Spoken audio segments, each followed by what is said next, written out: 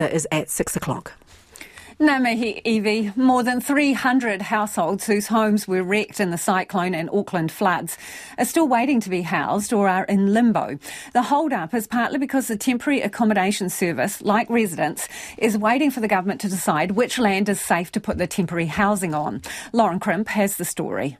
At Waipatu Marae in Hastings, more than 100 Waiohiki residents took shelter after floodwaters destroyed the tiny community. 3 months on, 15 of them still live there. Tia Tomoana is a first responder at the marae and has been looking after displaced whānau since they arrived. She says they're mostly elderly, uninsured, and the impact of being without a home and away from their whenua for so long is taking its toll. The hope is fading. The hope is fading for them, and I think the best way forward for them would be to get them or a camper van or something where they can be on their own land. Tia Tomoana says the main barrier to returning home is that septic systems are ruined and there's no water supply, so motorhomes would solve that problem.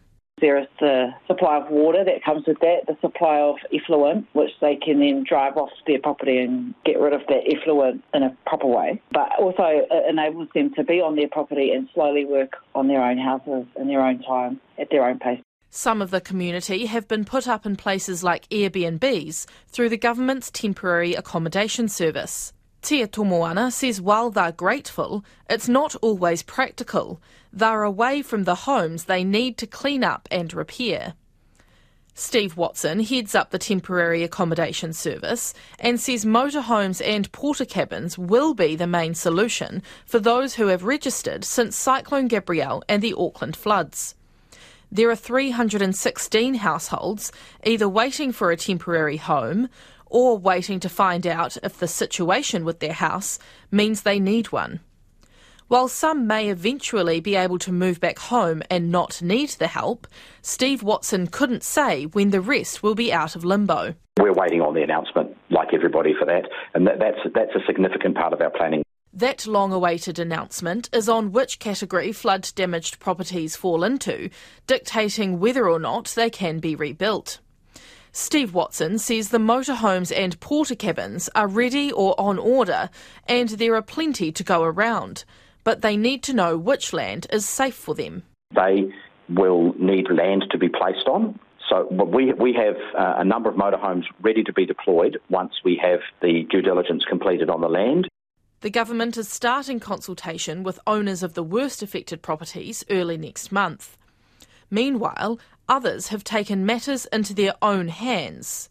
In Tairawhiti, iwi and businesses leapt into action immediately after the cyclone, anticipating the government would move too slowly. Funded and coordinated by local iwi consortium, Toitu Tairawhiti, Hikurangi Enterprises got out the tools and started building transportable homes, quadrupling their usual output. Its director, Panapa Eho, says the business has whipped up 15 homes, and between them and other suppliers, most displaced whānau in Tairawhiti will have roofs over their heads before winter. There's huge amounts of anxiety when you don't have a home, you don't know when anyone's going to be able to help, and it's already getting cold. We've got our first big cold snap coming this week, so it's timely that most of these whānau are going to be in temporary accommodation before the end of this month. For some, they'll be temporary, and others may remain in them if their homes can't be rebuilt. But for all, it's assurance and comfort they've been desperate for since the cyclone hit. And let's get to some of your feedback now.